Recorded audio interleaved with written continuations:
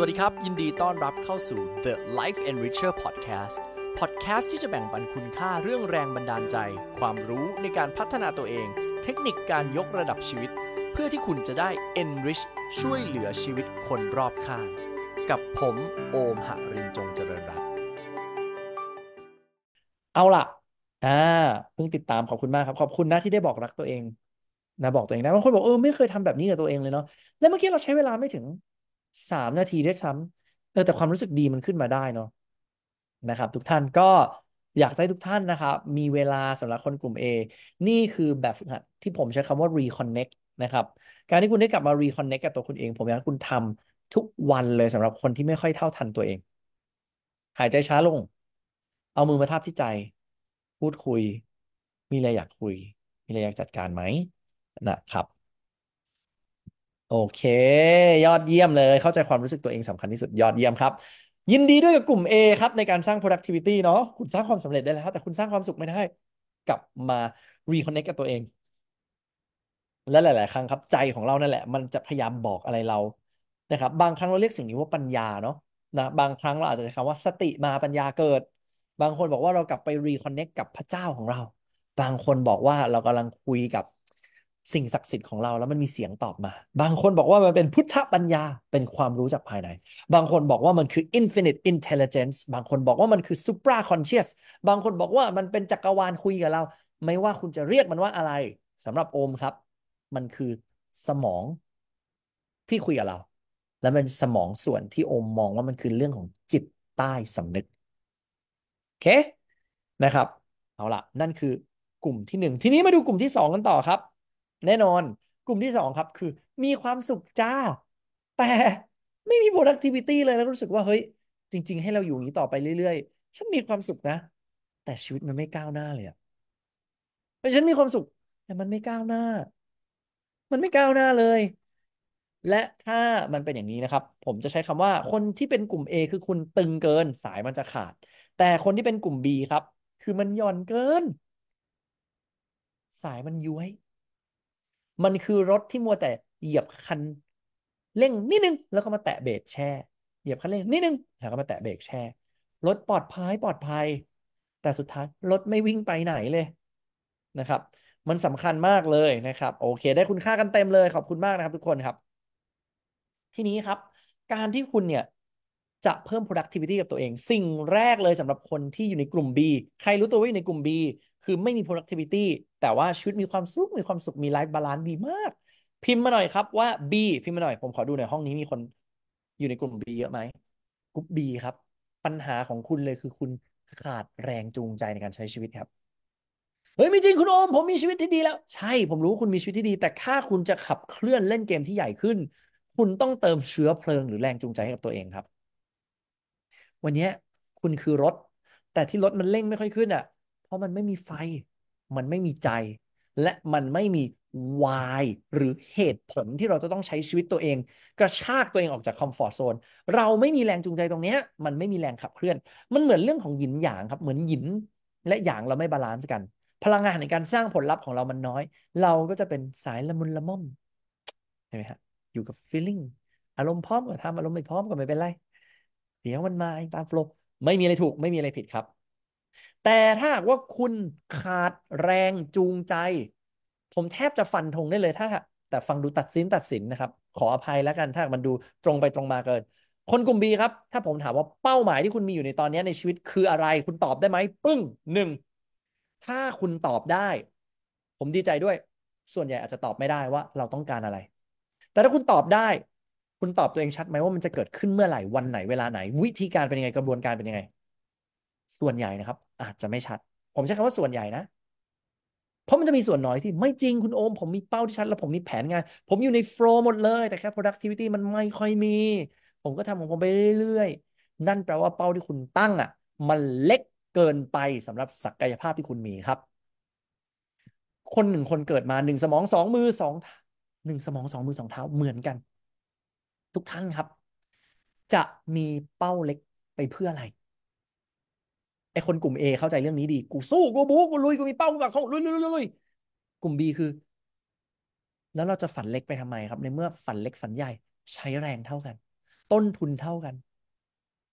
คุณเคยได้ยินไหมครับหลุมศพที่เยอะที่สุดเอ้ยความความฝันที่กองกันอยู่รวมเยอะที่สุดคืออยู่ที่สุสานของคนที่ตายครับเพราะมีความฝันเยอะแยะไปหมดแล้วไม่ได้ลงมือทำเอาไปซุกซ่อนอยู่ในหลุมศพอะครับน่ากลัวนะครับถ้าเรามีความฝันแล้วเราไม่ลงมือทำเราก็จะนิ่ง และถ้าเราเป้าหมายไม่ชัดครับเราจะไม่มีเหตุผลเลยที่เราต้องกระชากศักยภาพตัวเองถ้าวันเนี้ยเราขาดแรงจูงใจเราขาดความฝันครับเราก็จะทำงานวันต่อวันพรุ่งนี้เดี๋ยวก็ว่ากันแต่ถ้าคุณเป็นคนที่มีไฟมี passion คุณตื่นมาคุณก็อยากจะสร้างความฝันคุณเป็นจริงแล้วคุณเลิกงานคุณไม่อยากเลิกกับเพราะคุณกระหายที่จะทำตามความฝันนั้นให้เป็นจริง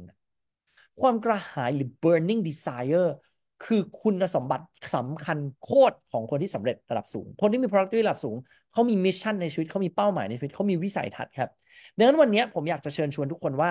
คุณต้องกลับมานะครับกระตุ้นไฟในตัวเองว่าเฮ้ยฉันจะไม่ได้เป็นคนที่แค่อยากจะมีเป้าหมายแต่เราจะเป็นคนที่ตัดสินใจเลือกแลก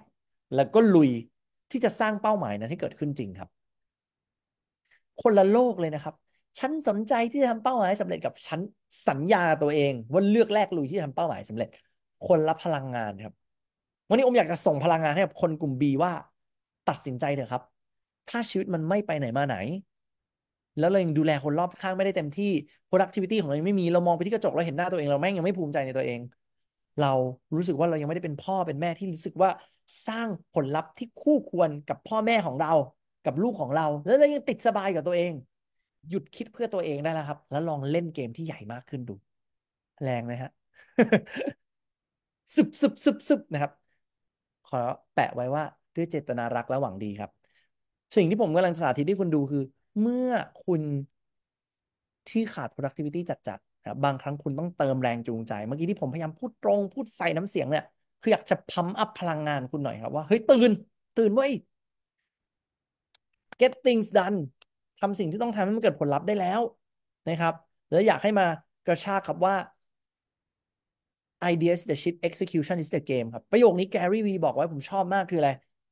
คิดจะทำไม่เกิดผลลัพธ์อ่ะมันก็ได้แค่คิดและถ้าเป็นภาษาอังกฤษนั้นเลยคือเป็นไอเดียก็เป็นแค่ขี้อ่ะ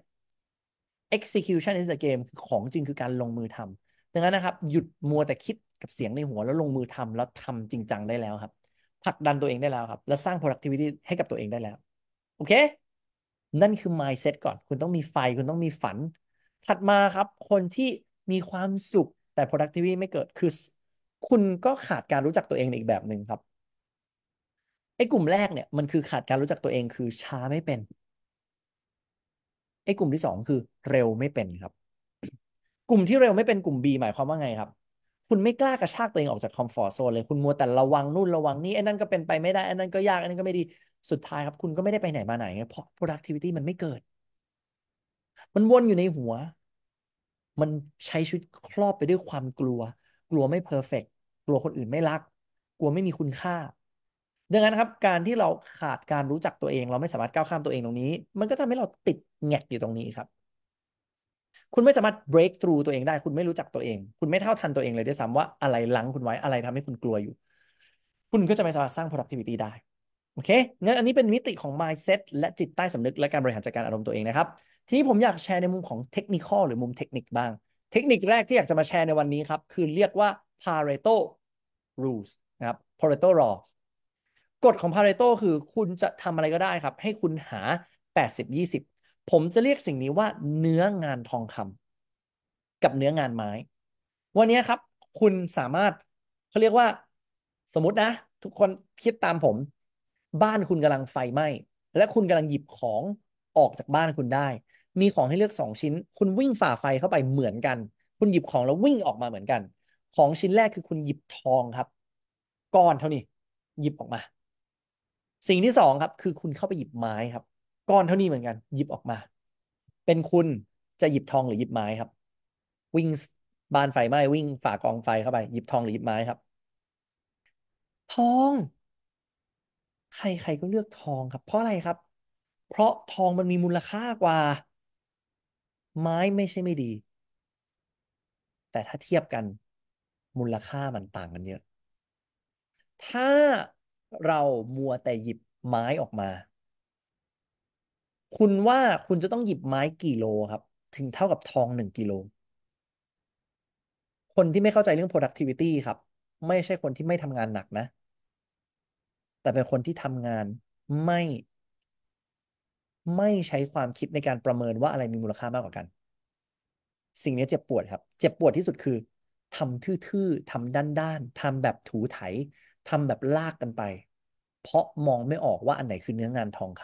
ำและมองไม่ออกว่าอันไหนคือเนื้องานไม้ ผมบอกเลยนะครับพูดหยาบๆนะครับมันจะเป็นความบัดซบบันไลในชีวิตเลยถ้าหากว่าเราติดอยู่ในลูปนี้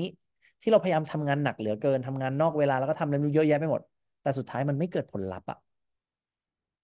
และบางทีที่เราไม่เกิดผลลัพธ์นะครับบางทีมันแค่นิดเดียวเองอะทุกท่านผมเปรียบเสมือนเหมือนกับคุณกำลังประกอบเครื่องยนต์1 อันมาแล้วคุณทำมาดีมากๆแล้วอะ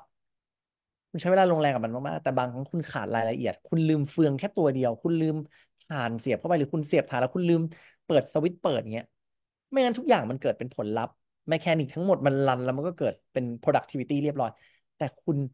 ขาดความสามารถหรือขาดความใส่ใจหรือขาดความรู้ครับในการประกอบชิ้นงานของคุณให้มันมีประสิทธิภาพดังนั้นครับมองกลับมาไม่แปลกครับถ้าองค์กรต้องการคนที่มี productivity เพราะอะไรอ่ะเขาไม่ได้จ้างคุณมานั่งทำงานนานและไม่เกิดผลลัพธ์ทันไหมครับ เขาจ้างคุณมาสร้างผลลัพธ์ดังนั้นนะครับมันเลยมีคำว่า competency หรือสมรรถนะนะครับหนึ่งในสมรรถนะของคนที่เก่งและมี productivity คือบริหารจัดการเวลาเป็นจัดลำดับความสำคัญเป็นแยกแยะออกว่าอะไรเป็นงาน high value task อะไรเป็น low value task งั้นเมื่อกี้เราพูดถึงทฤษฎีแรกก่อนแล้วนะครับคือ Pareto law 80-20หาเนื้องานทองคำให้เจอวันนี้นะครับใครไม่รู้ว่าตัวเองทำอะไรอยู่แล้วมันเวิร์กไม่เวิร์กกลับมาเขียนในกระดาษตัวเองว่าทุกวันเนี้ยทำอะไรอยู่บ้างงานที่คุณทำอะไรอยู่บ้างลิสต์ออกมาให้หมดโอเคไหมครับแล้วเมื่อลิสต์ออกมาตีเป็น Excel เลยขึ้นช่องขวามือเลยครับว่าคุณค่าแล้วคุณใส่คะแนนเลยว่าไอ้แต่ละ key activity ของคุณค่า0 ถึง 10อันไหนอ่ะมีมูลค่าสูงสุดสำหรับใครที่มีคำถามนะครับอยากจะถามอะไรโอมให้ทักเข้ามาใน Line แอดนะครับ @lifeenricher นะครับแล้วอยากให้โอมมาถามตอบเรื่องอะไรสำหรับเรื่องราวการพัฒนาตัวเองนะครับยินดีครับแล้วเดี๋ยวเราเจอกันใน EP ถัดๆไปครับสวัสดีครับ